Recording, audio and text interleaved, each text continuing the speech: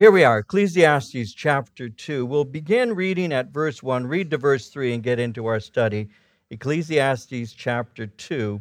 And what we find in this chapter, and I chose to entitle this particular installment of our study, is the quest for satisfaction. And you'll see this in just a moment. Even as Mick Jagger said, he could get no satisfaction. But anyway, that's a blast from the past. A lot of you young people have no idea what I just said. So beginning at verse 1, reading to verse 3, I said in my heart, come now, I will test you with mirth. Therefore enjoy pleasure. But surely this also is vanity. I said of laughter, madness, and of mirth, what does it accomplish? I searched in my heart how to gratify my flesh with wine, while guiding my heart with wisdom, and how to lay hold on folly, till I might see what was good for the sons of men to do under heaven all the days of their lives. And so obviously, as a reintroduction, we're studying the book of Ecclesiastes. And Ecclesiastes is the Greek translation of the Hebrew word preacher, as I mentioned before. And so the book of Ecclesiastes is literally the book of the preacher. And the preacher, as I mentioned, is one of the titles of King Solomon. So the preacher, or Solomon, is basically giving his testimony while preaching a message. And of all who had lived, Solomon had the greatest of life's experiences. More than any other human being, he was able to say that life without God is pure vanity. And throughout this book, he shares concerning the futility of a life that is not centered on God. And that's because he wants us to know the meaning of life. He wants us to know our purpose. And our purpose is much higher than simple material satisfaction. It has been said that our purpose is to glorify God and to enjoy Him forever. So he makes it clear, everything we see is temporary and should be viewed that way. The world and all that is in it is gradually winding down, and it should not rule over our lives. Like Paul said in 1 Corinthians 7:31, the form of this world is passing away. So man's purpose is much greater than simply accumulating material possessions. In our quest to possess things, the things we accumulate end up possessing us. And it ultimately diminishes us as human beings. It clouds the purpose that we were created for. That's why Jesus in Luke 12:15 said, take heed and beware of covetousness, for one's life does not consist in the abundance of the things he possesses. In John 17, verse 3, he said, this is eternal life, that they may know you, the true God, and Jesus Christ, your Son. So he's already made it clear that life's purpose is to pursue God. And when you ignore God in your pursuit, it's futile, because physical labor alone is unsatisfying. Our lives are brief, and experience reveals there's nothing new under the sun, and injustice and a sense of longing is basically all you will ever experience without God. So now he's continuing his thought. And it says in verse 1, I said in my heart, come now, I will test you with mirth. When's the last time you used the word mirth? I will test you with mirth. Therefore enjoy pleasure. But surely this also was vanity. Now, I will test you with mirth. The word mirth is another word for joy or with pleasure. I'm going to test you with pleasure. He had already said, or rather he will say in verse 10, whatever my eyes desire, I did not keep from them. I did not withhold my heart from any pleasure, for my heart rejoiced in all my labor, and this was my reward from all my labor. He's already pointing that out to us, and we'll say that in a moment. But he's saying, listen, I want to make sure, or at least this is what I tried. I tried to make life into one long party, an ongoing party. Whatever I wanted, I made sure that I got. I could afford it, so why shouldn't I have it? You know, many of us can't relate to that. I can't, and I'm pretty sure most of us in this room can't.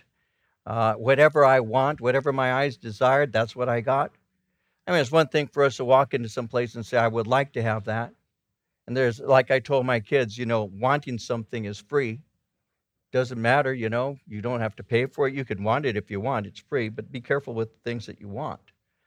Because some people do almost anything to get something that won't satisfy them. So there's nothing wrong with wanting. Wanting is free, but be careful, you might be able to get it. And with him, he got it. He is able to get anything that he wanted, anything that he desired, he could satisfy himself with. In our day, we'll say, and I can't imagine it. This is why I kind of I say this on and off because it still blows my mind. But you know, you walk into a store and you look around and you have some money in your pocket, but you have to be selective. You can't buy everything. You have to buy whatever it is that you can afford. At least I've taught my kids, don't live outside of your ability to pay. Be careful with that. Don't get yourself into a lot of debt. And all, it's just wise not to do that.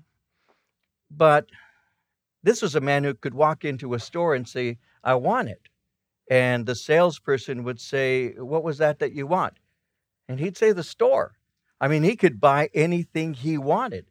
He could go to a Mercedes dealer and say, yeah, I'll take them all. He could walk into a Rolls Royce place and say, yeah, I'll take those, you know. He could do that. See, that's beyond me. But there are human beings right now who can do that. Bill Gates can do that. Bill Gates can walk in and buy anything he wants, anything that's for sale. Everything usually has a price. And Solomon is saying, listen, I tested my heart with pleasure. Whatever I wanted, I got. I enjoyed it. He said, but I discovered that this also is vanity. So enjoying life is something we've been created to be able to do. And the Jewish people rightly understood that God made man to enjoy the blessings of life. Jeremiah 17, verses 7 and 8 says, blessed is the man who trusts in the Lord, whose hope is in the Lord. For he shall be like a tree planted by the waters, which spreads out its roots by the river and will not fear when heat comes. Its leaf will be green, will not be anxious in the year of drought, nor will cease from yielding fruit. Clearly, life is something God intends for us to enjoy. He wants us to be blessed, but his quest turned out to be vanity. He said earlier, my quest for knowledge has left me unsatisfied, and my quest for happiness and pleasure did too. I said in my heart, again, verse 1, come now, I will test you with mirth, therefore enjoy pleasure, but surely this also was vanity. Verse 2, I said of laughter, madness, and of mirth, what does it accomplish? I searched in my heart how to gratify my flesh with wine while guiding my heart with wisdom, how to lay hold on folly till I might see what was good for the sons of men to do under heaven all the days of their lives. So I said of laughter, it's madness. Even when you're attempting to enjoy life, it's still possible to be sad and to be unsatisfied. We saw in Proverbs 14, verse 13, even in laughter the heart may sorrow, the end of mirth may be grief. So building your life on the pursuit of pleasure disappoints you. It will always disappoint you. There's a term that is used, many of you are familiar with. It's called the law of diminishing return. Searching for pleasure always results in dissatisfaction. You can seek to have pleasure in the alcohol and the drugs, in sex and in money. You can seek to have pleasure in the gambling or in the fame, the intellectual achievements, but they leave you empty because they never satisfy spiritual hunger. They never do. So he says in verse 3, I searched in my heart how to gratify my flesh with wine while guiding my heart with wisdom. I wanted to yield my flesh to wine while guiding my flesh with my wisdom. I tried to indulge in alcohol and yet guide my use of alcohol with spiritual wisdom. I tried to live in the flesh and in the spirit. I used wine to sweeten my life. I tried to use wisdom to guide me as I drank, and it just didn't have the kinds of effects I thought it would have. He says to lay hold on folly till I might see what was good for the sons of men.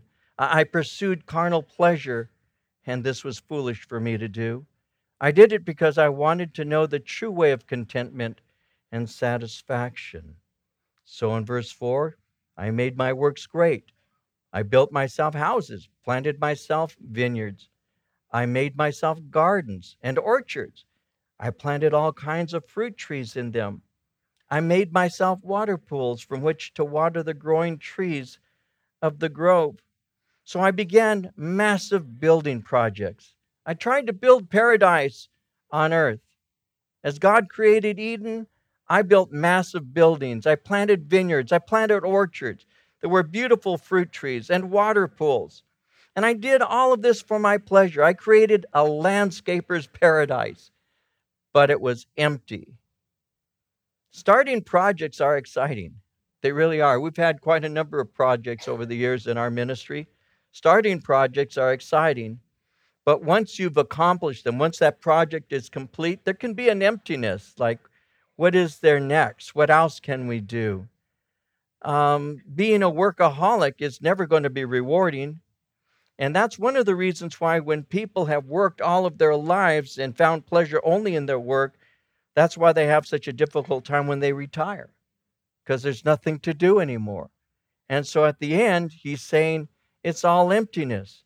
I had the gardens, I had the orchards, I had the fruit trees, I had the water pools, I had everything, but it was all vain. In verse 7, I acquired male and female servants, had servants born in my house. Yes, I had greater possessions of herds and flocks than all who were in Jerusalem before me. In other words, I was extremely wealthy. I purchased servants. I had voluntary bondservants. And when the voluntary bondservants had children, the children belonged to me, and I had a large amount of people who were working for me. I had all of this. In verse 8, I gathered for myself silver and gold, the special treasures of kings and of the provinces. I acquired male and female singers, the delights of the sons of men, musical instruments of all kinds, and just all of these things that he had. I was very, very wealthy. Notice in verse 8, he gathered silver and gold, the special treasures of kings. I was wealthy. I received tribute from other kings. In 1 Kings 9:28, it says, they sailed to Ophir and brought back to Solomon 16 tons of gold. Can you imagine that? 16 tons of gold. As somebody wrote, Solomon inherited wealth from his father David, regularly received gold and silver from the kings of Arabia, governors and merchants, heavily taxed his own people. Solomon received tribute money from countries and kingdoms, plus gold, silver, ivory, animals, every 3 years due to his business partnership with the king of Tyre. He garnered gifts of gold, spices, precious stones, garments, armor, and so on each year from a variety of others. He ruled Israel for 40 years and brought in approximately $1.1 billion of gold each year, so we can safely assume his assets were in the billions and billions of dollars. So he's speaking as a very rich man. But what is especially revealing is what he thought about having such riches. Remember in Proverbs, he had said in chapter 3, verses 13 and 14, happy is the man who finds wisdom and the man who gains understanding, for her proceeds are better than the profits of silver and her gain than fine gold. So he's speaking as a man with experience. He's speaking also here of his decor and his special entertainment that he had on a daily basis. And I was reading on this and studying this, I saw that Solomon knew how to throw a party. He knew how. In 1 Kings chapter 4, verses 22 and 23, Solomon's daily provisions were about 180 bushels of fine flour, about 365 bushels of meal, 10 head of stall-fed cattle, 20 of pasture-fed cattle, and 100 sheep and goats, as well as deer, gazelles, roebucks, and choice fowl. That was daily. And he didn't eat all that by himself, by the way. This is a man who had everything. I made a note to myself. I don't think this will make much sense here. But I wrote, he ate at Ruth's Chris every day. he drank He drank the best wine, he saw the best entertainment, and he dined in luxury as a way of life. He specifically mentions that wine and laughter were two avenues of pleasure. He says also, notice in verse 8, with wine and song came the delights of men. That's an interesting phrase. Notice that? I acquired male and female singers, the delights of the sons of men. That's an interesting phrase there, the delights of the sons of men. What does that speak of? The delights of the sons of men is a reference to harems. He's speaking here of sexual pleasure. In 1 Kings chapter 11, verses 3 and 4, listen to this. He had 700 wives of royal birth, 300 concubines.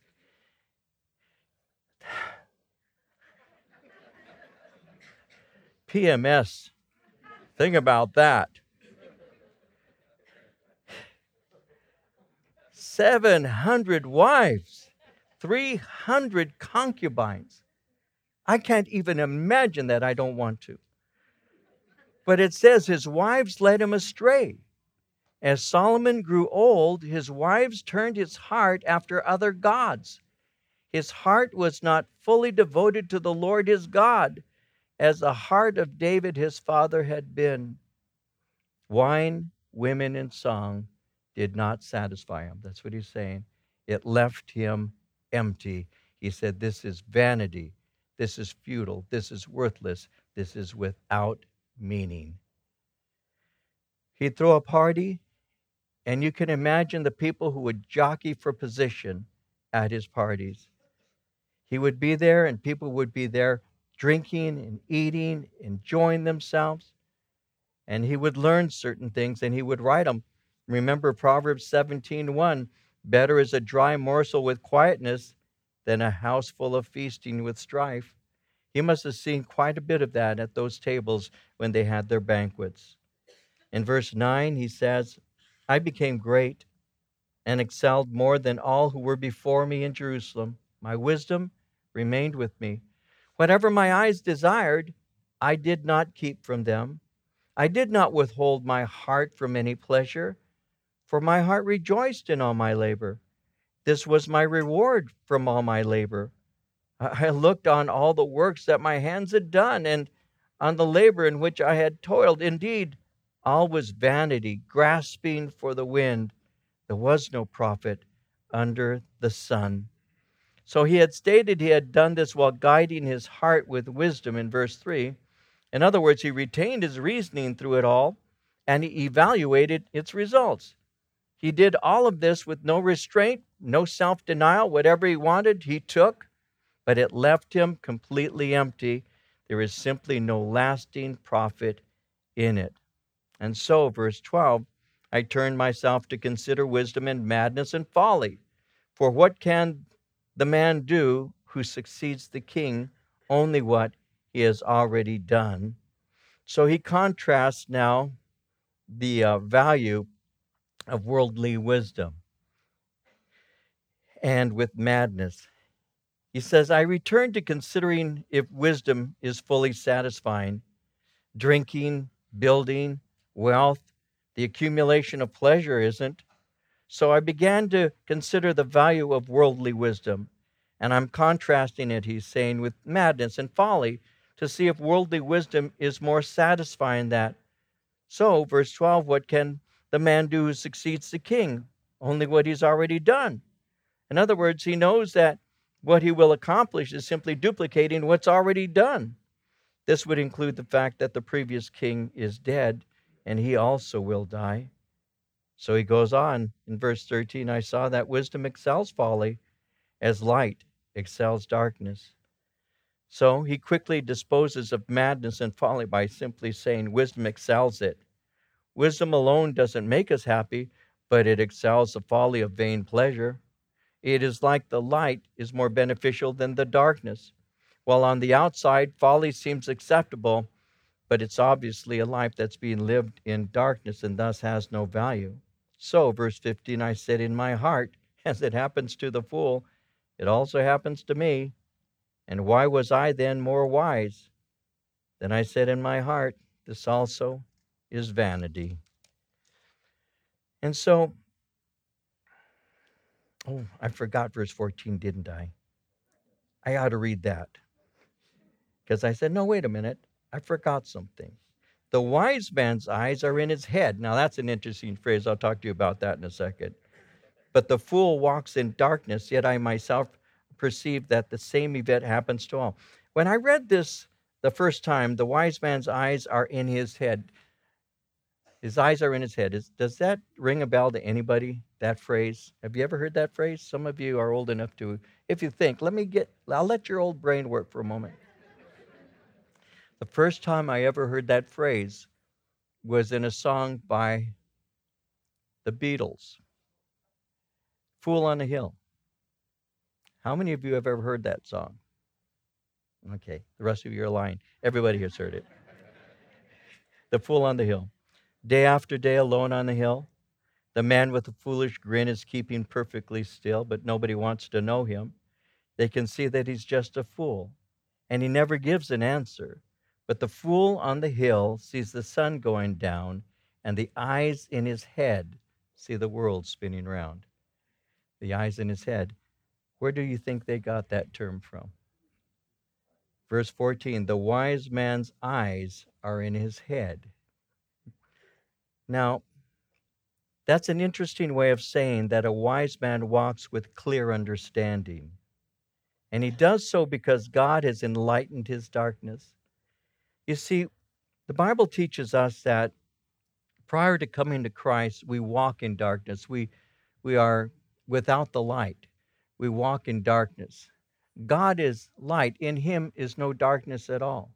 But prior to us coming to faith in Christ, we walk in spiritual darkness.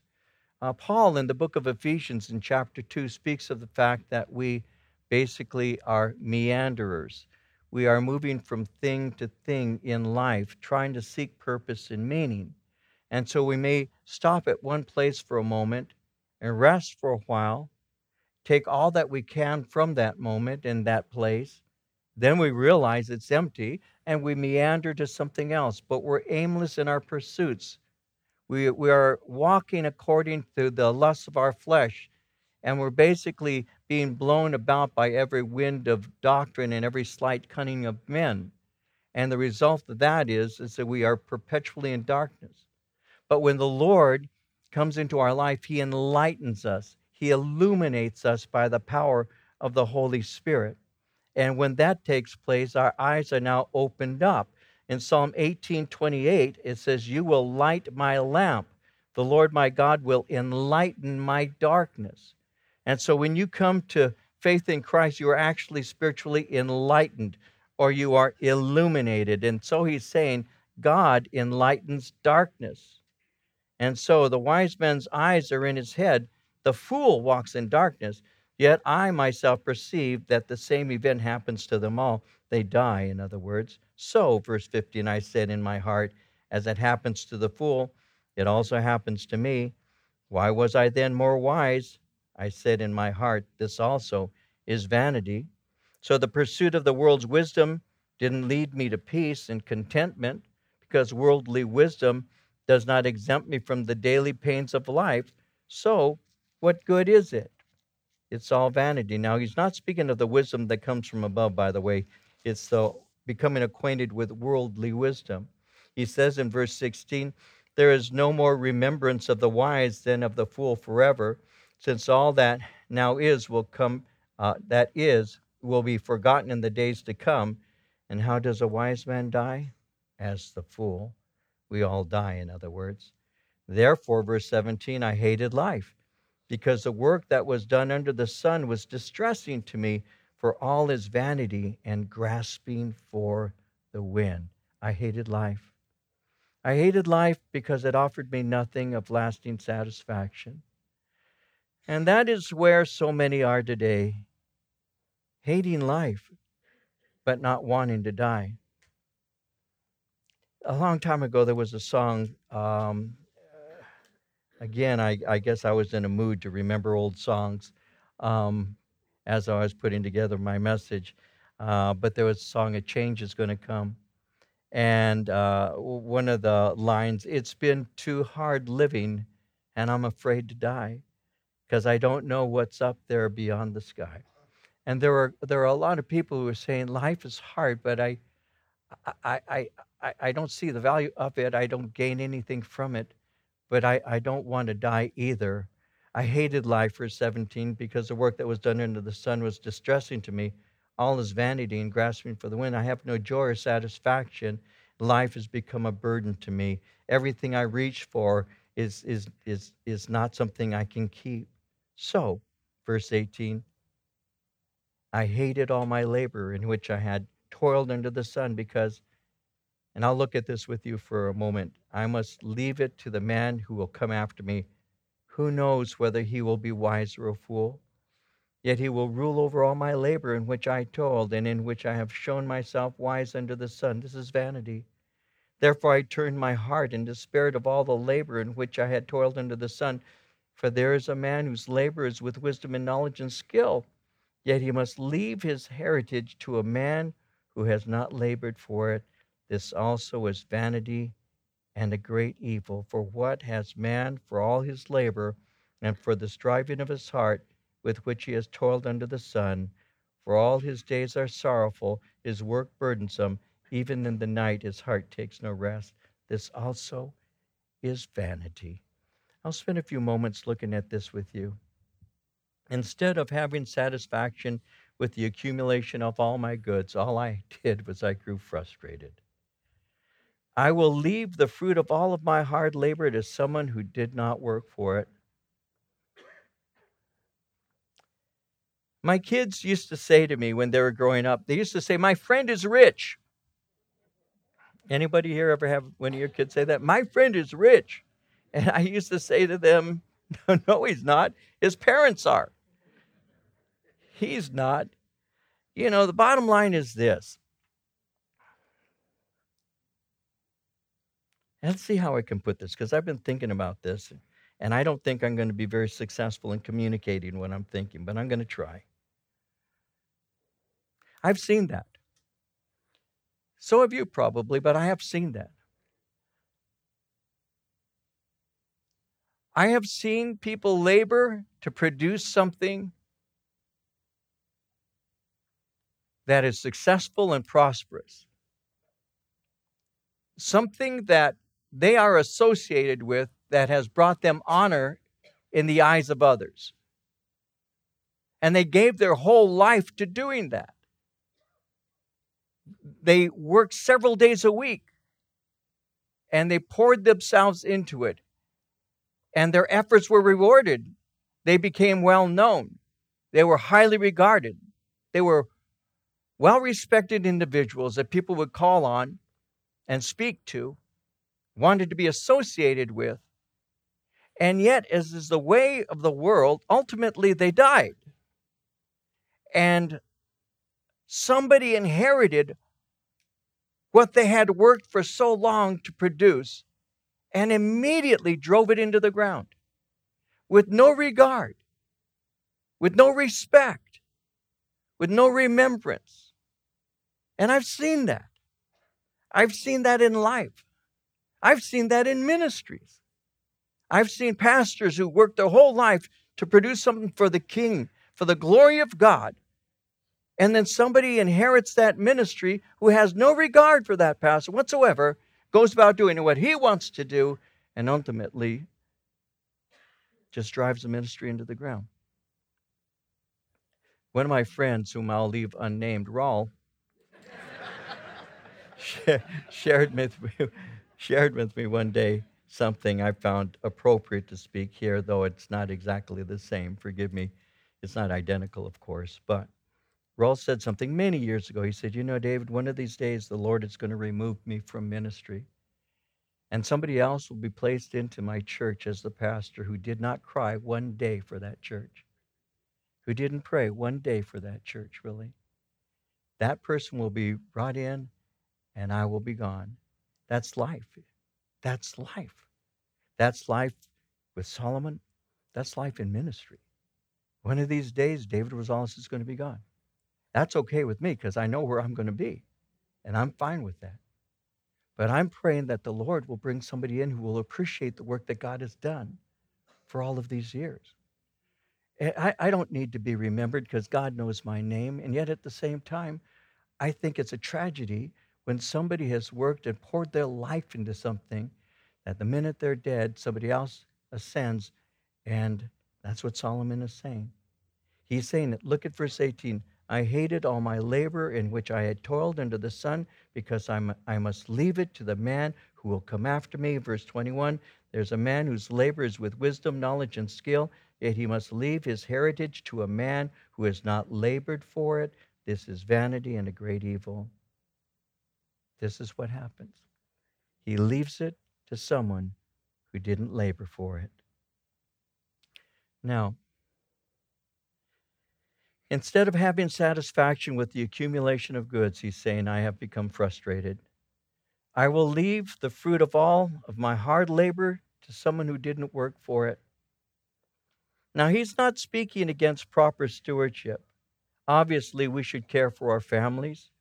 We should be careful to lay something aside for our children, our grandchildren. To do so is an act of wisdom, and it's an investment in eternity. We can leave something in our wills to our children, to our fellowship, to a charity. 2 Corinthians 12:14 says the children ought not to lay up for the parents, but the parents for the children. And we ought to do that.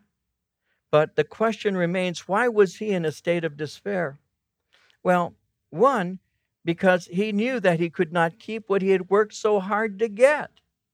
In Proverbs 23 verse 5, it says, will you set your eyes on that which is not? Riches certainly make themselves wings. They fly away like an eagle toward heaven. He had said in Proverbs 27:24, riches are not forever, nor does a crown endure to all generations. So he knew he couldn't keep what he was working so hard for. And second, he could not protect it from somebody who might waste it. Somebody was going to end up with all of his efforts that could care less about it. They would not have the same affection for it or appreciation. A third thing, because of this, he said, I can't even enjoy it. If all we do is think about our wealth and what will happen to it, we're going to be miserable. We can have sleepless nights, yet our heirs will never experience any of this. In Ecclesiastes 5:12, we'll see the sleep of a laboring man is sweet, whether he eats little or much, but the abundance of the rich will not permit him to sleep. Because he's thinking, who's going to get it? Who's going to take it? How's it going to be used? And that's basically what he's saying. He's saying you can work and you can have wisdom and you can have skill. But ultimately, no matter what you do, you're going to leave it behind. And he says, and that's something that causes me great concern. In verse 24, nothing is better for a man than that he should eat and drink, and that his soul should enjoy good in his labor. This also I saw was from the hand of God. For who can eat or who can have enjoyment more than I? For God gives wisdom and knowledge and joy to a man who is good in his sight. But to the sinner he gives the work of gathering and collecting, that he may give to him who is good before God. This also is vanity and grasping for the wind. Life is a gift from God. What is evil is having blessings of life, but never really using and enjoying them. Again, I guess I'm in an old song mood. I don't know why. It just came to mind. There was a song called Mr. Businessman many years ago. Again, I doubt if very many of you remember that song. It wasn't the greatest song ever, but it had a message that I've never forgotten. And he's speaking concerning this guy singing concerning a man who's a businessman who labors constantly in order to get as much as he can. But the question is asked in the song, did you smell the roses in your garden? Does the morning sun warm your face and brighten up your day? Do you hear the sound of your children as they're at play? And these are questions that are asked in the song Mr. Businessman. He says, oh, you've done everything you can. You've gotten to the top. You're held up with synthetic crutches. He said, you've climbed and you finally have achieved. He said, and you've never even taken the time to go out into your backyard, enjoy a cup of coffee, and listen to your children as they're playing. You have everything, and you have nothing. And that's so true. You can have everything that people wish that they had. You can be that model where people say, man, that person knows how to live. They go off to Hawaii. They're able to travel to Europe. They go on all those cruises. They have those fine cars. They go to nice restaurants, nice clothes. I've never seen them wear the same shirt twice. That person's got it all. And yet, he's saying, you put your head on your pillow at night and you wonder who's trying to steal it. You wonder who's going to take it. You wonder, how long will I have it? Now, he's not speaking against proper achievement. I think that the Lord obviously blesses us as we put our hand to labor and all. He's just saying these things don't have eternal value, and that's true. When my father went home to be with the Lord, my dad didn't have two nickels to rub together. My dad was just, he didn't have much. He left almost nothing behind. And one day I was sharing, and I had said, my dad, when he went home to be with the Lord, he left his goods to his kids. But to be honest with you, my dad didn't have anything. And my mom heard me say that, and my mom thought that I was speaking ill of my father, and so my mom was not one who would restrain herself from telling me what she was thinking. She had the right to do that, and I had the right to ignore her. But she would. My mom would tell me, and she said, I heard you speak, David, and it sounded like you were insulting your father because you said something about the things that he left behind, that you didn't want those things. And I said, no, Mama, that's not what I said. What I said is, I don't want his things, I want him. And that's the way I think it really ought to be, don't you? It's not the things, it's the person. It's not the things that you accumulate, it's the way you use them. If the Lord gives you something and you steward it properly, it's not just for you. It's for others too, others to enjoy. Because the thing in and of itself is never going to fully satisfy you. When you're young, you think that if you only had this, if you work hard and get that, I'll be satisfied. Let me tell you what my life goal was at the age of 25. My life goal, and I was a Christian, was to make $5 an hour, because I'd be rolling. $5 an hour? Are you kidding me? $200 a week? Now that makes sense to nobody other than you old people, because I wasn't making $200 an hour. You could make $1.25 an hour. I was making $200 a week. I was making a $1.45. That's what you would get. If I walked home with $100 in a week, I was rolling. I was making money. My car payment was $74. To live in the apartment Marie and I lived in was $175 a month. So if I was making $200, I could buy shoes. You could. When I graduated from high school, my dad said, son, if you make the honor roll, I'll buy you a brand new Mustang, a 1968 brand new Mustang. You know how much it cost? $2,300. Yeah. $2,300. He never had to buy me it.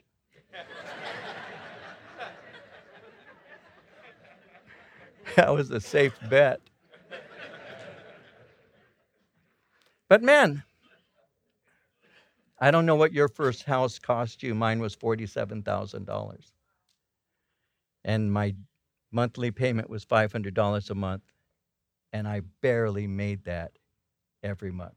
Barely made it, because I didn't make any money.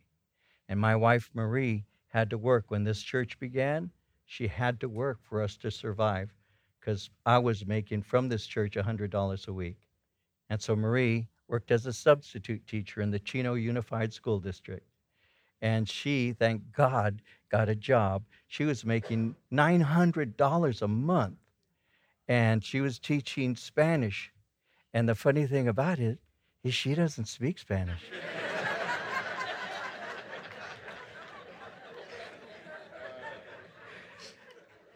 And neither did her students at the end of the at the end of the semester.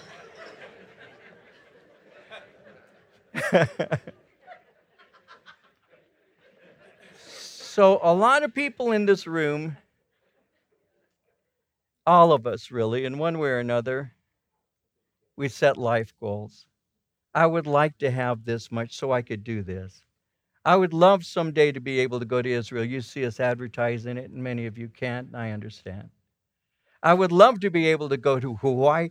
My goal was to go to Hawaii someday. You know, the first day I went to Hawaii, the first time Marie and I went to Hawaii, was only because it was due to the generosity of some friends in the church who said, we'd like to send you. That's how we were able to go. And all of us know what it's like to not have two nickels to rub together, to wonder, how am I going to pay this car payment this month? How am I? Maria and I, my son Joseph hates macaroni and cheese. Why? Because that's what we ate a lot when he was a kid. Why? Because you could get the box for less than 20 cents. So I love macaroni and cheese. But he hates it. To this day, he won't eat it. I thought, we're rolling, man. Are you kidding me? 3 times a week? It's good stuff, man. And once in a while, we can eat meat. See, so I discovered early, so did you, I'm sure. If not, you will, that, oh no, I can finally get 2 boxes of macaroni and cheese if I want. I can finally have more. And I discovered something. I discovered that my joy never was in any money. It never has been. I'm grateful for it. I'm grateful that I can pay my bills. I'm grateful that I can feed my family. I'm thankful to God because He provides it for me. But I know that it doesn't make me happy. I know that it doesn't give me joy. I know that if you're making like I made that, I finally made $5 an hour, but guess what? $200 a week, that's only $10,000 a year. It went up, and it went up, and it went up, and it went up.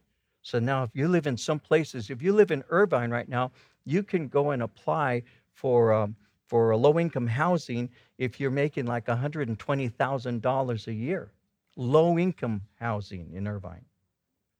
Think about that for a minute. Think about that for a minute. I still remember when my father said to me, David, one of these days you're going to be happy that your house payment was only $500 a month. And I said, I hope to God I never see the day. But I have seen that day. I have seen that day. And there are a lot of people right now who are thinking, if I could only afford this and if I only could have that. And Solomon is saying, I had it all. I had it all. Name it, I had it. You want to talk about? I drank. I had women. I had servants. I had best entertainment.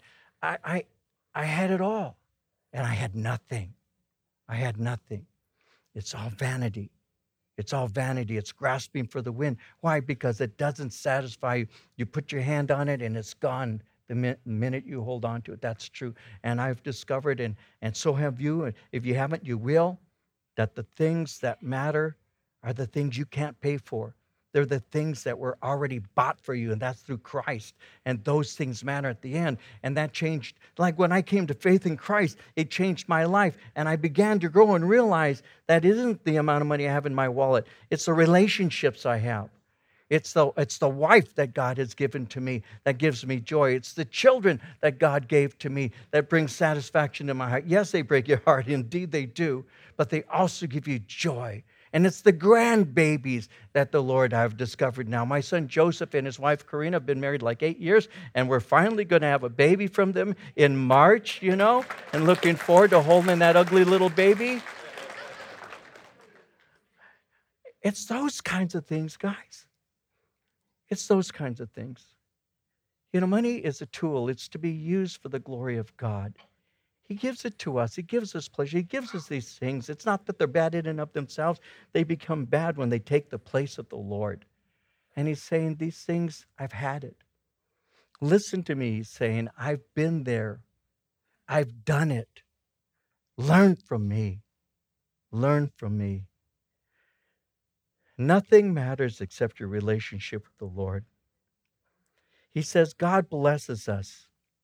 He says, in verse, again, Verse 24, nothing is better for a man than that he should eat and drink, and that his soul should enjoy good in its labor. This also I saw was from the hand of God. For who can eat or who can have enjoyment more than I? For God gives wisdom and knowledge and joy to a man who is good in his sight. But to the sinner, he gives the work of gathering and collecting, that he may give to him who is good before God. This also is vanity and grasping for the wind.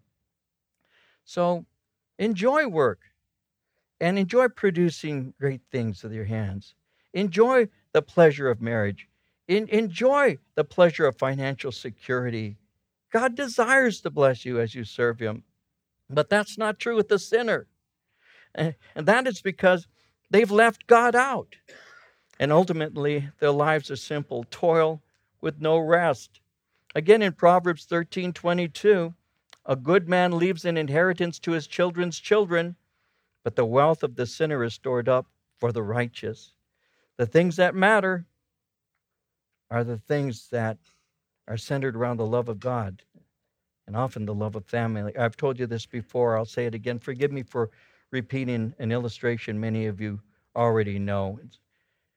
But it's one of those lessons that I want to leave with you just as a reminder. When my father died, and he told me and my brother that I have in my bedroom a metal box, and it has my most important things in it. It was his treasure chest. And I've told you this. So, well, one, I thought when my father was saying that he wanted somebody to do his funeral, he was trying to plan his funeral with me and told me I want so and so to do my funeral. I thought my dad was kind of like the Old Testament patriarch Jacob. Jacob, when you read about Jacob in the Old Testament, several times he says, I'm old and I'm dying, and then he continues to live another 15 or 20 years, so I thought my dad was being a Jacob. And so, Dave, I want you, and he was giving me his last orders, and I was there at his bedside there at the hospital, and I was kind of just smiling, thinking, all right, Daddy, if you feel like kind of saying these things because it makes you feel at ease, be my guest, share what you'd like. So Dave, he says, in my room there's a green box. It's metal. It has my most important things, my treasures. He says you need to know those things are there. And so I thought Daddy was going to live forever. And I still remember it was a Wednesday afternoon that I went to see my dad, and he had just been released from the hospital. And I walked into his bedroom, and he was there eating. My mom had made him his favorite meal, and I sat next to him, and he looked good. His color had returned. He had had a heart attack, and they had placed a stent, and his color was back, and I was sure he's on the road to recovery. And I made him laugh for a little while, left, and then the next day he died. And so it was a Thursday, and so it was an evening, and I came into the driveway at my parents' house, and my brother Frank was standing outside as I pulled over and climbed out of the car and walked towards the house in the dark. And he walks up to me and says, "Dave, I opened up Daddy's treasure box," and he said, "I expected to find his important papers because that's what he said were in them, was in them, in that box." He said, "But you know what I found?" And I thought he would find the deed to the house. I thought he would find insurance papers, things that are important. It was in a metal box. And so if anything caught fire, whatever was inside that box would have survived. So I figured it must have been those kinds of things. And he says, "You know what I found?" And I said, "What?" He said, "Our report cards." He said, "Pictures of us when we were children." A card with my brother's hand at the age of 6, and it said Happy Father's Day because he couldn't spell father.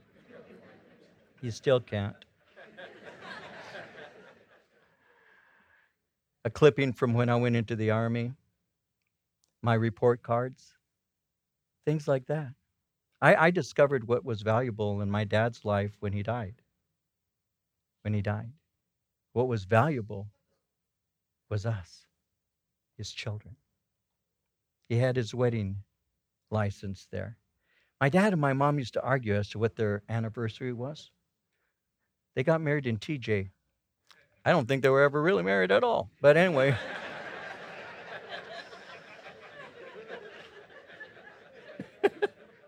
Don't think it counted. Daddy used to say they were married October 6th, and my mom insisted it was October 5th.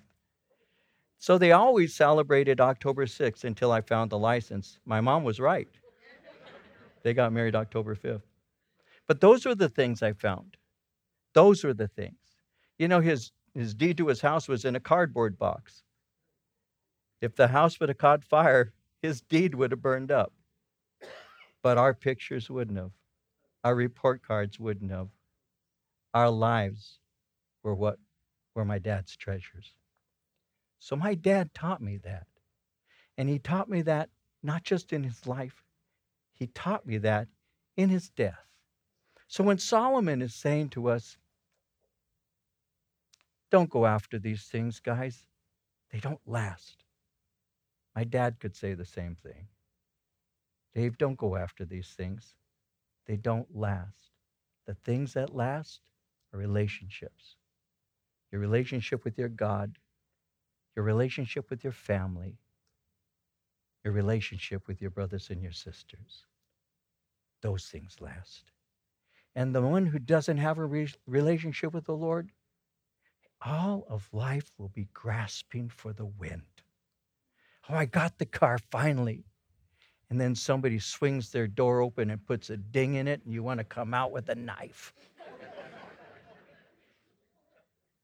I finally got it. I finally got it. I finally got it. And then you say it's grasping wind. It doesn't matter. It didn't satisfy me because a new model came out the next year. And that's what happens, isn't it? And you can see people's treasures in trash cans any day of the week. The thing they needed so much is in that trash bin now. Why? Because it didn't last. The only things that last are the things that are invested in the kingdom, in relationships with God and his children. And Solomon is leading us to understand that.